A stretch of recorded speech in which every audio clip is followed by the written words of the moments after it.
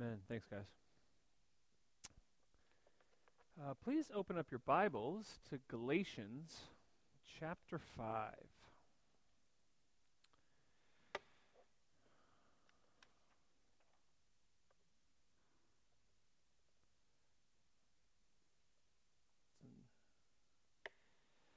Tonight, we're going to go ahead and continue on going through the New Testament as we have been, looking at arguments Paul or other New Testament writers in the first century were making with big issues that were happening in the first century.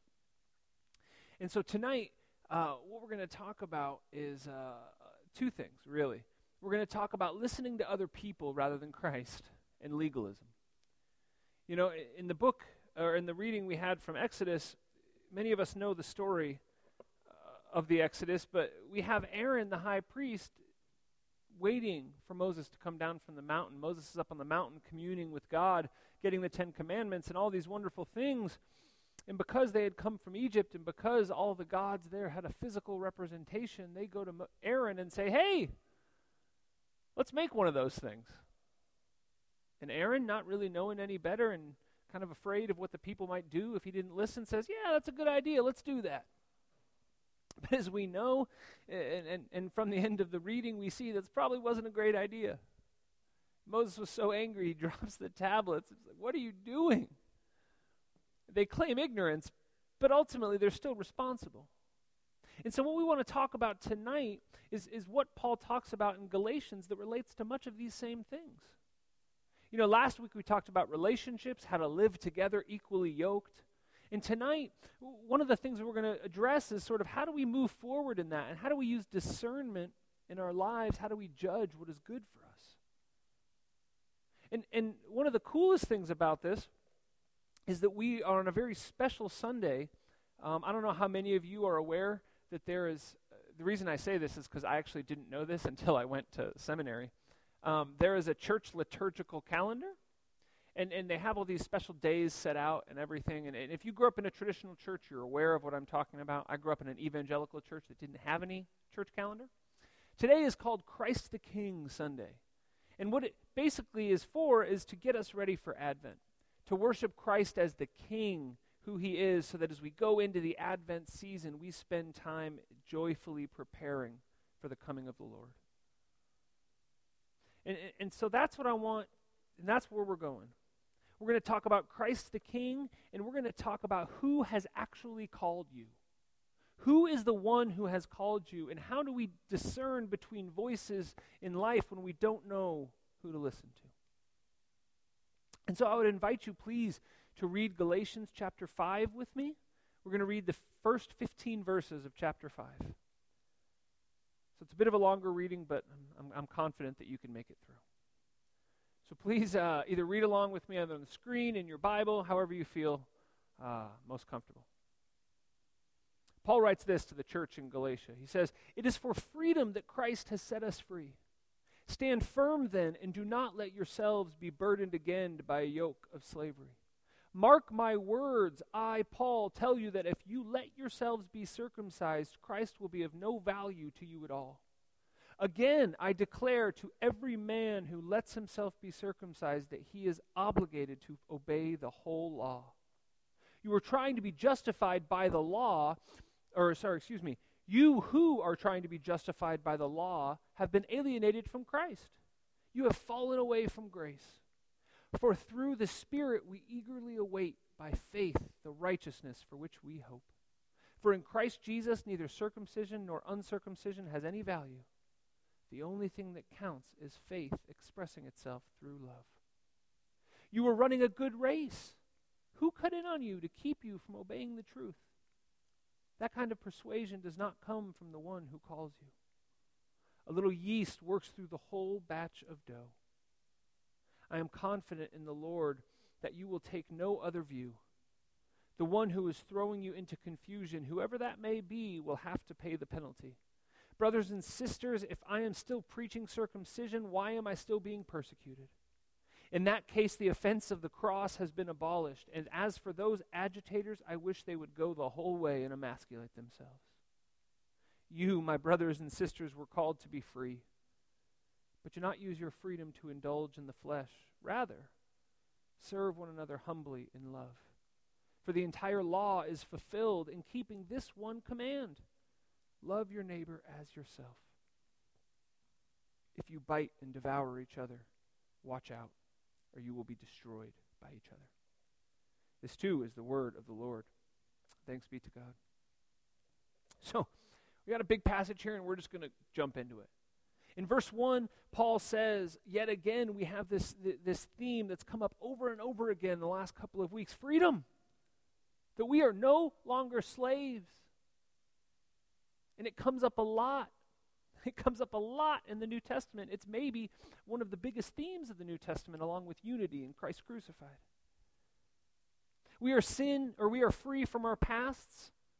We are free from the sin and the pride and the pain and the idolatry that comes up week after week.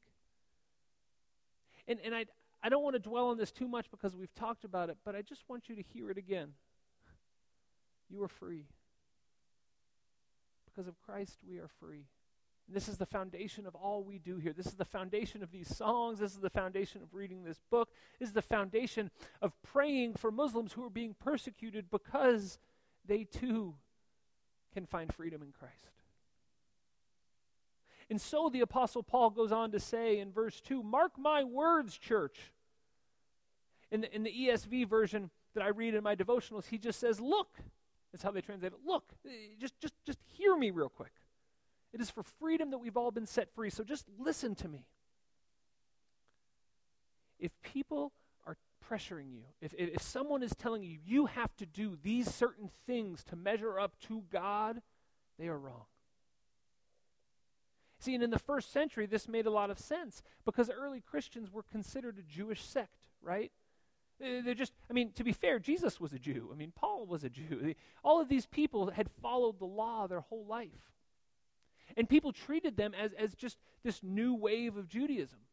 And so what was happening was Gentiles, those who did not grow up Jewish and who were not ethnically Jewish, were coming to the church and hearing about Jesus and being saved. But then as we know, the Jewish leaders and those who had the theological background and had studied the Old Testament were telling them, well, yeah, Jesus is good, but let me tell you about all these other things you need to be doing. Let me tell you about all these other rules we have if you want to come and be here, if you want to come and be a Christian. But as we know, Jesus came not to abolish the law, but to fulfill it and to create a new covenant for us. As we talked about back when we were studying Joshua, if you remember, about circumcision, that the new thing that God sort of instituted us as an outward sign of unity in the church is baptism. That he gave us baptism that we can go and say in front of a crowd that this is who I am, that I have chosen to align myself with God. And he goes on then in verse 3 and 4 and says, so then, if you who were saved by grace, if at one point you said, yes, Jesus, I'm on your team, I get it, I am saved by grace and I love you. If you go then and turn to the law or turn to legalism, you've fallen away from the grace that you accepted. If you who met and fell in love with Jesus turn to the law, you're no longer relying on the cross but yourself, but your own actions, but your own accomplishments. You're relying on your own works and your own righteousness. And even if in your mind you don't really, it's kind of hard to think, you think, no, I still rely on Jesus, but I just have to do these three things. I just have to live this certain way. It's almost like you're doing it without even realizing it. You know, the easiest analogy I think of when I think of this is you're on a boat that is sinking like the Titanic. Someone has offered you a life raft and has said, I want you to be safe. I want you to survive, and I want you to be safe from this tragedy. And you just say, no, thanks, I'm good, I'll swim. You know, it's a simple analogy, but it's sort of a thinking, okay, I know the water's freezing, and I know the chances of me surviving is zero. The chances of me surviving in the ocean is going to be zero if this happens, yet I'm going to say no thanks to the boat. And essentially, this is what Paul's talking about. He's saying, if you decide to turn on grace and live by the law and live by rules and try to earn grace, you will die. And in 5 and 6, he says, it's not the law, but it's the Spirit we find our hope. It's the Spirit of God that dwells inside of us, for in Christ, in verse 6, it is his faith through love. That's what matters most. And so Paul sort of establishes this baseline in the first 6 verses, I think, saying this is the things we agree to. This is the things we understand. This is the things we know, is that for in Christ Jesus, the only thing that counts in verse 6, as you see there, is faith expressing itself through love. And then he sort of turns to an application. He sort of turns to an understanding piece for us. And he sort of says in verse 7, what happened? You were running a good race. How did something come in? How did something come in and change it? He even says, who cut in on you? Who was it? Who was it that told you a lie? Who was it that came into your life and told you that there's a better way to live besides just grace? We talked about this, a couple weeks ago in the book of James. It says, like the man who goes to the mirror and turns away and forgets what he looks like. How did you forget? And for the Galatian church, this was taking the form of legalism. It's nothing new in the scriptures. Men and women had been turning to rules since forever. But in the Galatian church, they were having a real problem with this. And Christians and people were trying to come to faith, and they were saying, listen, I understand that you love Jesus, but before you can come to our church, before you can take communion, before you can be part of us, you have to live up to these certain rules. You have to be circumcised. You have to go to temple. You have to do this. You have to do this. And Paul says, no. One of my favorite Jesus moments, I have a lot of them. Usually it's when he rebukes people, just because I like that side of Jesus. But in Luke chapter 18, you can turn there if you like, Luke 18. It's when Jesus talks about the little children. Luke 18. It's Luke 18, verse 15 to 17. You can jot it down or you can turn there if you want. But this is what Paul is kind of getting at. In Luke 18, starting in verse 15, it says, people were bringing babies to Jesus for him to place his hands on them. And when the disciples saw this, they rebuked them. But Jesus called the little children to him and said, let the little children come to me and do not hinder them. For the kingdom of God belongs to such as these. Truly, I tell you, anyone who will not receive the kingdom of God like a little child will never enter it. These people were preaching legalism and rules and all of these things they had to measure up to, when the very words of Jesus just said, hey, you need to come to Jesus as a child, relying on him for everything, trusting him with everything, knowing that he is the way, the truth, and the life. Never forget, church. It doesn't matter if you've been a Christian for a week or for 80, 90 years. We can never forget the beautiful simplicity of the cross. That even though Jesus, think of anyone, think of Paul. Paul's a great example. He lived his first half of his life as a Pharisee, studying the law and Scripture and doing all he could to be the perfect Jew. And then when he came to Christ, he gave his very life as a missionary, right? We all look up to missionaries and think, oh, I wish I had that. I wish I had that gene in me. And he lived his life as a missionary. He was tortured. He was beaten for the name of Christ. And we look to these people and we see, wow, the Apostle Paul was so great. But the beautiful thing about the cross of Christ is he has the exact same standing as the thief on the cross who just said, hey, Jesus, remember me. That thief could do nothing, absolutely nothing. I always talk about this when people argue about baptism or argue about theology or argue about whatever, and they say, well, you have to, yeah, okay, it's Jesus, but you also have to. What did the thief on the cross do? All he had to do was sit there and die. And Jesus said, hey, you get it. And I'm not taking away from study, and I'm not taking away from effort and discipline, but what I am saying is that we cannot add anything to the cross of Christ because we cannot earn it. And this is exactly what Paul's talking about in verse 8 when he says the legalism, the leaven of the Pharisees, a little bit of that leaven, a little bit of yeast ruins the whole thing of dough. So let me ask you tonight then, what is your legalism issue?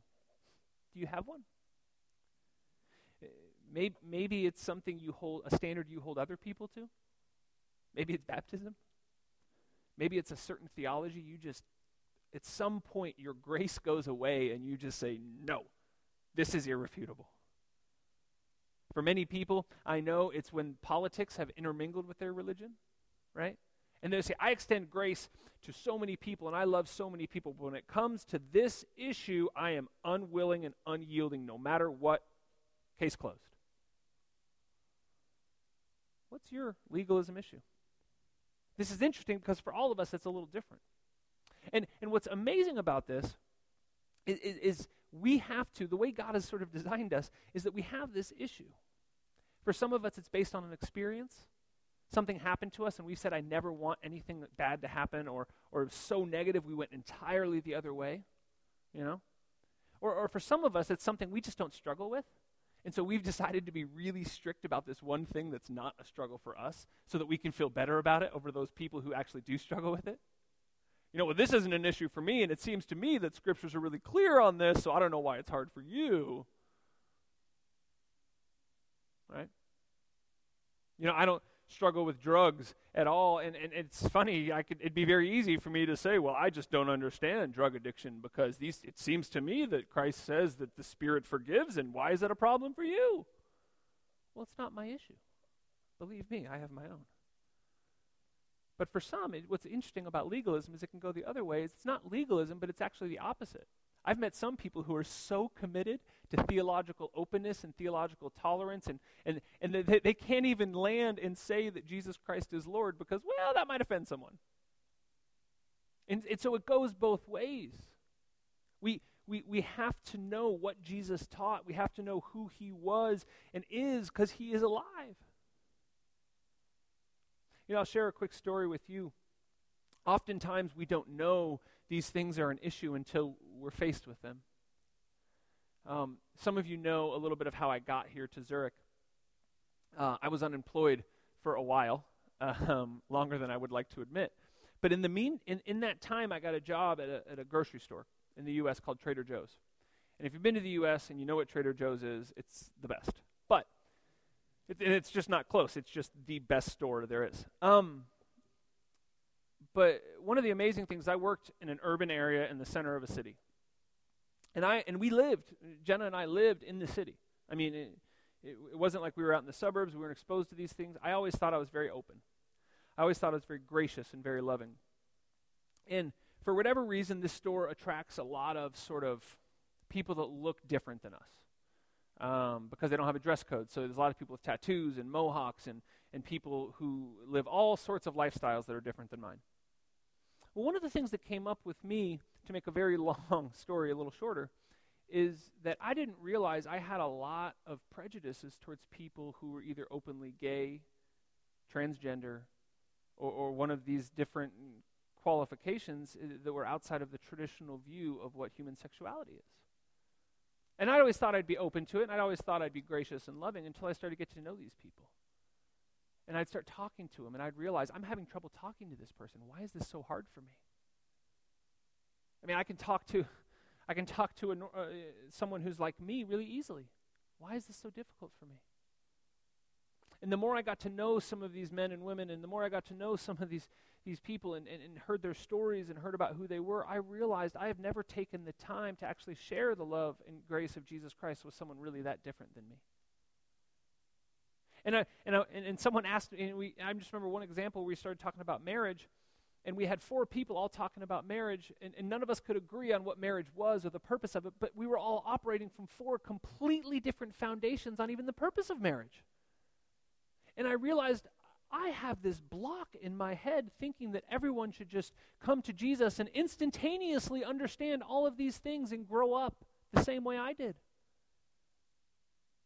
And I realized that I was nicer. I mean, this is true confession. I was nicer to straight people than I was to gay people initially. I was more friendly and more open with people who were like me rather than those who were different than me. And I worked at this store for just about a year.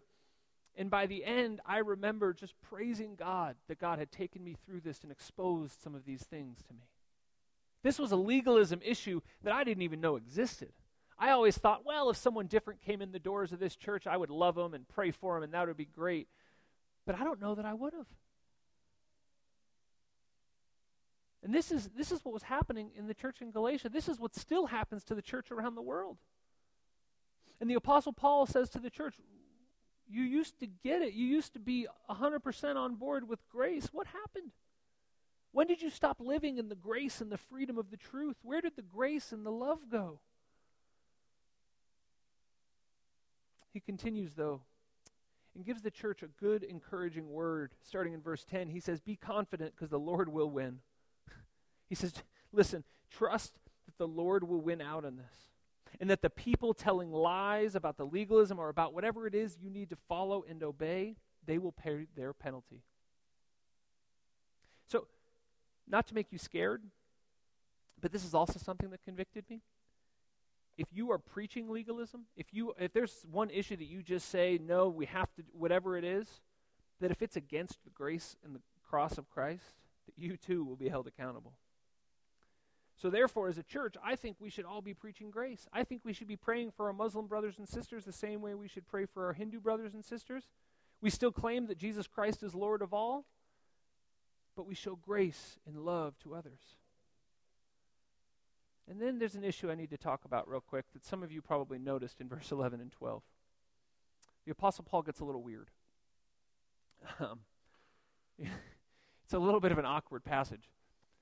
But he basically says, hey, here's the thing, is if you think that circumcision is so great and you think that the law is so great, why don't you just go the whole way with it? Now, this is an uncomfortable thing. He basically just says, why not just go the whole way? And at first I really wanted to skip this, and I thought, well, here's what I'm going to do. I'm actually going to change it and just stop at verse 10. Right? I'm not just going to keep going so we don't have to talk about this. But then I realized we probably should because it's in the Bible. So I want to give you two explanations for what I think Paul was saying here, and then one important point that he was trying to make.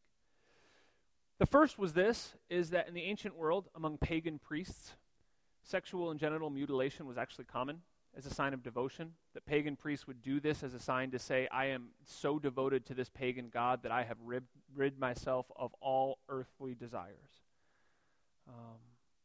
And it's possible Paul was basically saying that those who practice and preach legalism were no better than pagans and those who worship pagan gods. A second explanation can be this, is that Paul was referencing Deuteronomy 23. In Deuteronomy 23, verse 1, it says that those who do this, those who practice self-mutilation, are not fit for the assembly of God. And so in the Old Testament, he basically would have said anyone who did this sort of thing would be not fit to worship and to be in the tent of meeting in the assembly of God. And so basically what he's also then giving the Jews or giving the people who preach legalism a comparison, sort of using their own law as a point to say, hey, listen, you're missing the point. Whichever the two was, whatever the reason was Paul was referencing, we don't know, but we know that this is a really big deal to him.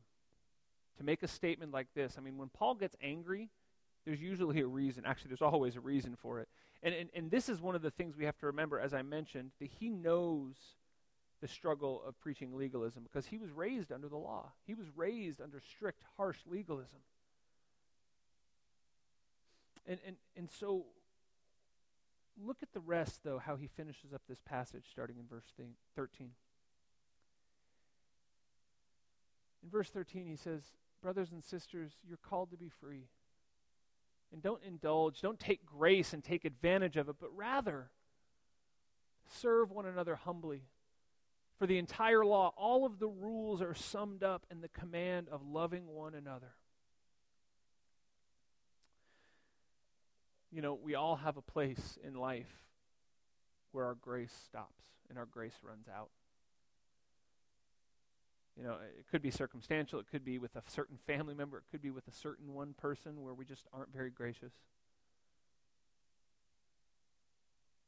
But remember, when we're being legalistic, when we're clinging too tightly to rules or righteousness, this life we live is a marathon. It's not a sprint. It takes time. It takes relationships. It takes getting to know one another, getting invested in people who are different than us, that we can reveal our own prejudices, that we can reveal the things that we're really legalistic about. But here today in the modern world, we've sort of become, and here I want to tie it into our life today, we've sort of become slaves to instant gratification. You know, we're very much into this idea of being a slave to the moment and having a strong, hard, fast opinion here and now about things. And if you think about this issue back in, way back when about legalism, now applying it to itself, and what Paul says in verse 15, that if we bite and devour each other, we will be destroyed by each other. Now, I honestly think we're destroying each other. I think we're being so judgmental and so critical and trying to fit every single person into some sort of political, religious, cultural box that we are devouring each other. Whether it's social media, whether it's just people with loud, obnoxious opinions. You know, they say that as Christians, if we say to anyone else that we don't believe in what they're believing, that we're intolerant. If we don't accept all lifestyles, that we're intolerant. And likewise, the church then will go back and say, well, if anyone is not directly committed to our theology the way we say it, they are wrong. We're slaves to the moment, and we put so much stock in having to know all the right answers when the Apostle Paul and Christ both preach, just come to the cross. Learn, grow, change. It's going to change. How many of you have the same theology you had 5 years ago? How many of you have the same understanding you had 10 years ago? These things grow. This life is a marathon, not a sprint. But yet, instead of listening to one another and growing together and living in love together, the world is devouring each other. So this is when I want to ask you, who are you listening to? You know, the Apostle Paul says, who cut in on you? What happened? How did this change? Today in the church calendar is Christ the King Sunday. Because Christ the King is the one who called us. Christ the King is the one who pulled us out of the pit. Christ the King is the one who gave his life on the cross so that we didn't have to deal with all the junk, but that we could love and give grace and give mercy. Don't listen to liars and fools and people who tell you Jesus and. Well, it's Jesus and this church. It's Jesus and this book. It's Jesus and this way to worship. It's Jesus. No, it's not Jesus and anything else. It is just Jesus. Because the reason is, and this is why I think Paul was so passionate and so angry about this, is you know what the law does? You know what legalism does? Is it creates something inside of us that God never intended. And it is an awful, awful word called shame. Because when there is legalism and when there is rules and when there is law, when we don't measure up to it, what do we feel? There's something not right inside of me.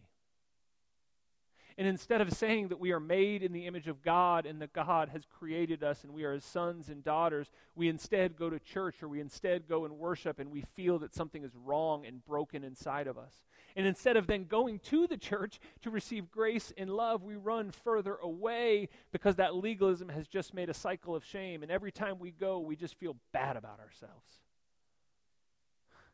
It's just not true. The reason Paul gets so mad and makes this really weird phrase is because he does not want people to feel the shame he felt growing up whenever he was faced with the law. I remember as a young man, and maybe it's because I wasn't listening good enough. I don't want to blame my youth pastor. But I remember as a young man hating going to youth group because I always left feeling like there's something wrong with me.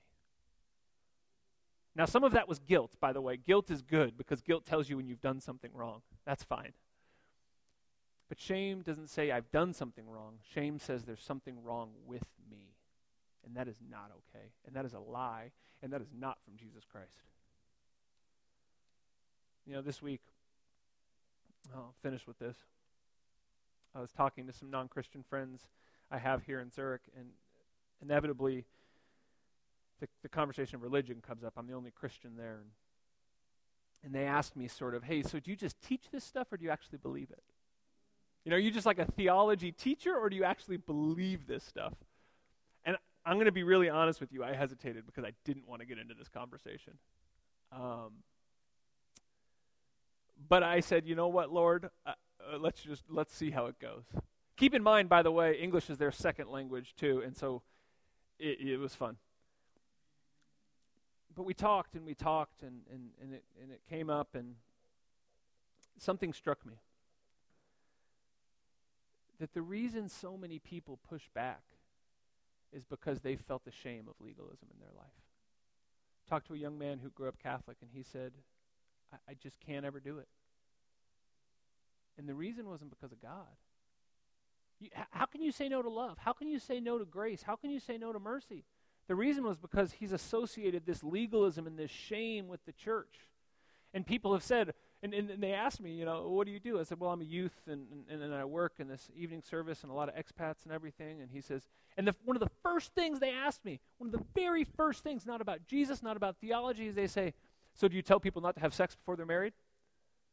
I said, why is that? Because they have always been told that this is the one hard, fast rule that Jesus cares about more than anything else, and if they do it, there's something wrong with them.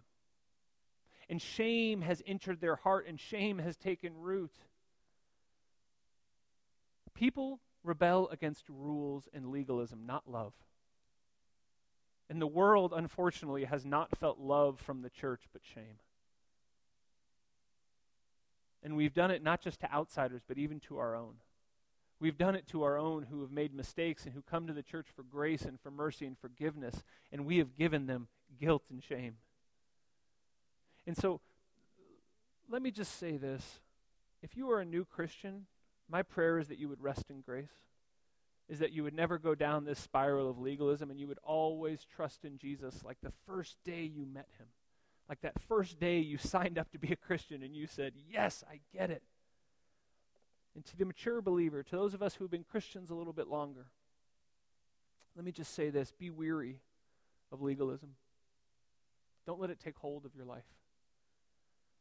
Don't look down your nose at people who are different. Don't be glad when someone else is suffering just because they're different than you. We just sang a song saying, break my heart for what breaks yours. Don't rest on your own knowledge and ability and accomplishments, but ask God every day, break my heart for what breaks yours. Romans 12, by the way, if you've never read Romans, Romans is so good. But Romans 12 and Romans 8 are the two best ones in my opinion. But Romans 12, it says, for by the grace given to me I say to everyone among you, do not think of himself more highly than he ought to think, but with sober judgment, each according to the measure of faith that God has assigned. We have been given such a good gift. And to take that and turn it into legalism is to say to the grace of the cross, I don't need you. I'm good. It's to say to that lifeboat, no thanks, I'm just going to go ahead and jump in the icy water and die. God has given us all we need. The Galatian church was running well, something happened. I don't want to be a church, I don't want to be a group of people who was running well and then something happened and all of a sudden we look back and say, what happened? How did this change? I want it to be a church where it doesn't matter who comes in those doors. It doesn't matter what background, it doesn't matter what sin, it doesn't matter what struggle. I want it to be a church where people walk in and they're free from guilt and shame and pain of their past, free to love and free to give and free to invite more of their friends so that there's more grace and more love. And instead of that spiral of shame that leads people to run away from the church, it becomes a spiral of love and grace and mercy that just sucks everyone into it and they can't get out of it. You guys pray with me? Let's pray.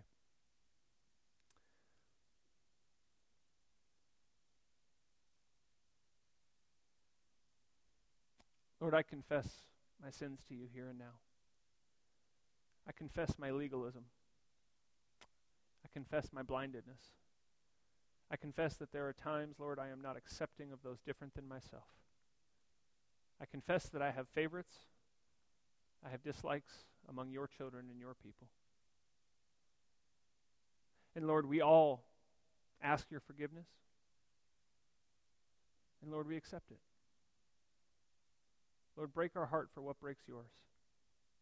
Give us grace and love, not judgment and knowledge. And Lord, we know that with grace and love comes wisdom and discernment and knowledge that honors and glorifies you, not ourselves. Lord, thank you. Lord, I thank you that you came and you saved us. that you sought us out, that you brought us out of the pit, that you made us clean, that you made us white as snow. Let our response then to this world be love. Lord, we pray all these things in the name of the Father, the Son, and the Holy Spirit. Amen.